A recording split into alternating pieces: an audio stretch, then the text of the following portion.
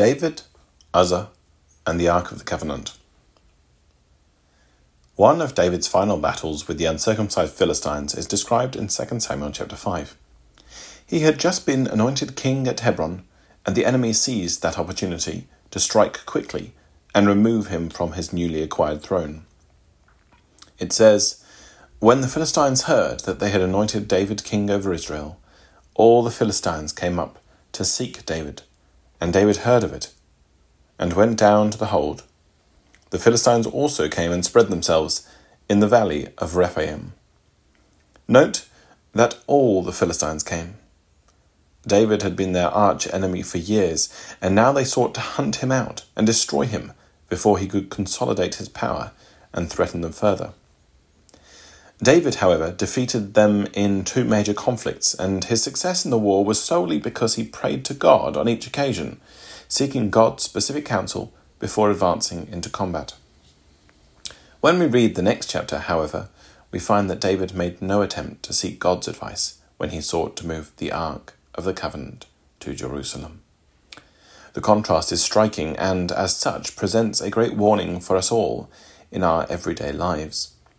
We are counselled to acknowledge God in all of our ways, to cast all our cares upon him.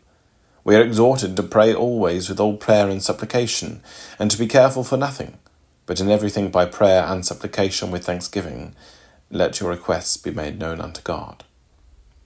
Prayer must be a central portion of our life before God. The lesson of 2 Samuel chapter 6 is clear. If you fail to seek God's will through prayer, you will end up experiencing disastrous consequences. In David's case, it led to the untimely death of a brother who was carrying out David's wishes contrary to God's will. Where did David go wrong? He had won great victories over the Philistines, and he may have thought that because God had delivered him in one aspect of life, he would automatically be with him in all other facets of life.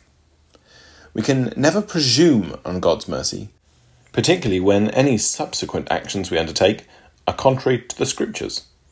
God may bless us in a particular work, but that does not mean to say we can assume that he is always with us in other activities. David had the best intentions. It was time to reinstate the glory and majesty of God in the heart of the nation once more, and to achieve this he had planned to bring the Ark of the Covenant to the newly conquered capital, Jerusalem.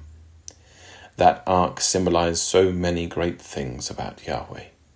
If you examine the psalms that were sung when the ark finally arrived in Zion, you get a sense of the grandeur of the symbol. It represented God's victory over all nations, his covenants of mercy, his glory and honor, the beauty of his holiness, his kingship and his salvation. The ark represented nothing less than the presence of Almighty God in their midst. David assembled 30,000 people to witness the occasion. But tragically, this was the same number slain when the ark was lost in battle against the Philistines many years before. The record is making a link. The nation did not have the right attitude toward the significance of the ark when it was lost to the Philistines under Eli, and their attitude was not much different at the time it was first taken to Jerusalem by David. Even the language describing the Ark of God in 2 Samuel chapter 6 verse 2, whose name is called by the name of Yahweh of hosts that dwelleth between the cherubims, was the very language used when it was lost in battle in 1 Samuel chapter 4. Israel's problem at that time was that they saw the ark as a kind of talisman, a lucky charm. To them, it would save them.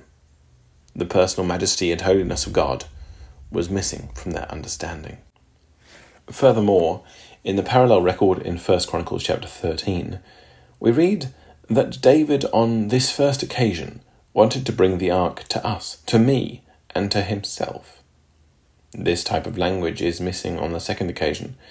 David had reflected on the death of Uzzah, and on the second occasion understood that the ark did not belong to the nation as a kind of trophy. It represented instead Yahweh himself in glory and majesty. In 2 Samuel 6 verse 4, David and the people with him set the ark of God upon a new cart. They perhaps reasoned that because God had providentially brought the ark to them on a cart, this method of transportation was therefore acceptable. But you cannot treat God like the Philistines treated him. Furthermore, it was in direct conflict with the instructions of the law, which stated that only the sons of Kohath were appointed to bear the ark, and that they should not touch any holy thing, lest they die. We read that Ahio went out in front of the ark, and Uzzah was at its side as the ox lumbered along the way. The house of Israel played before Yahweh, that is, they performed with God in mind. They sincerely believed that they were doing the right thing until disaster struck at Nacon or Chidon's threshing floor. Nacon means prepared, and Chidon comes from the idea of striking, attacking, and beating. The threshing floor was a place where people prepared the harvest sheaves for striking and threshing, and represented a place prepared for judgment. The ark spoke of God going forth to judge and destroy his enemies, and now Israel were to learn that God's people are not exempt from the same measure of justice. When the ark came from Philistia in a cart, the men of Beth Shemesh were harvesting sheaves, and God judged them there for ignoring his holiness and majesty. History was about to repeat itself in David's day. God was about to remove the chaff from David's understanding. The oxen stumbled, and this shook the cart with the precious cargo on board. It looked as if the cart might teeter over and tip the ark on the ground. Uzzah's reaction was immediate. He put forth his hand to the ark of God and took hold on it. The Hebrew words indicate that he stretched out his hand, seized it, took possession of it, and held it fast. It was more than just a reflex action. He grabbed it and would not let go. He did not believe that the God, who had looked after the ark all through Philistia, who had preserved it in his own house for many decades, would not allow it to be destroyed in Israel. There was no real need to grasp it. God would have intervened in some way to prevent it being destroyed. But, more significantly, the law stated that men were not to touch it, lest they die. The language is drawn straight from Genesis 3 verse 3, where the woman stated that she was not permitted to eat the fruit, or even touch it, lest they die. Uzzah, like Eve, needed to understand that God means what he says.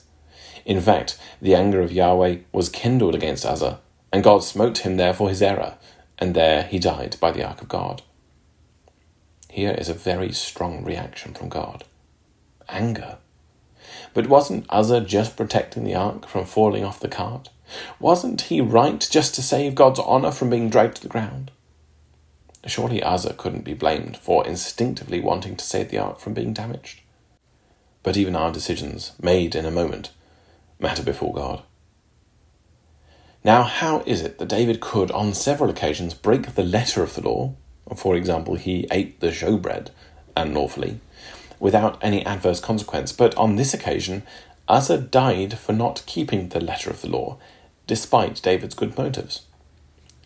There are several principles we need to appreciate. Firstly, there is a careful distinction made in the law of Moses between a threatened death penalty due to violation of God's holy arrangements and the death penalty for other reasons. Punishment for the former is absolute. There is no court of appeal, for example, the death of Nadab and Abihu. There is forgiveness, however, for other sins. David was liable under the law to receive the death penalty for murder and adultery, yet because of his repentance, God forgave him. We find it easier to grasp the latter example, but not the former, because from a human perspective, God's punishment against Uzzah seems very harsh, but the lesson is clear. When God speaks about our response to his holiness and majesty and honour, there is no court of appeal. This brings us to the second principle. We must learn that God means what he says. He is holy and just and needs to be feared in the true scriptural sense. Fearing God is not being superstitious. It is not quaking before his presence out of abject terror. It is a reverential appreciation of his greatness, an awe which evokes a disposition of humility and deep respect. But look at what the record says about David's reaction to Uzzah's death. And David was displeased, because Yahweh has made a breach upon Uzzah. and David was afraid of Yahweh that day. The word displeased means to blaze up in anger. He was furious that God had interrupted the ceremony, ruined all his good intentions, and killed someone in the process. How would we react to a great reverse like this? You might be doing some work in the truth with a good motive, and suddenly it all turns to ashes because some aspect was not quite in accordance with the will of God. This is a true test of character. How we respond to God and to each other in the face of failure and disaster. David did not react well at first, but after pondering God's response further, that anger then turned to fear. He realized that God would not have intervened like this unless there was something terribly wrong with what he was doing. Whilst David's first reaction was not right, he was angry with God, he took the time to think it through more carefully. He began to turn inwardly and look at himself, not at other people. He sought to discern the cause of God's great displeasure by starting with himself. In a similar way, when tragedy strikes, our appreciation of God's work amongst us should cause us to stop in our tracks and contemplate where we are going. This is what David did.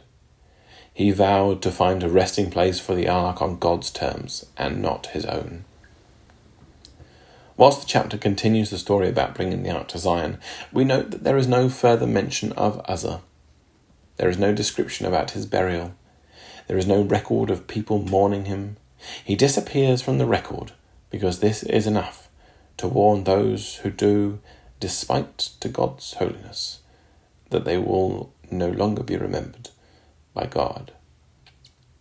We learn from this incident that God will uphold the honour of his word. Worship is not about pleasing ourselves. Uzzah lost the proper sense of awe and fear in his holy presence, and we must ensure that we do not follow his example. May we never take our fellowship with the Almighty God for granted.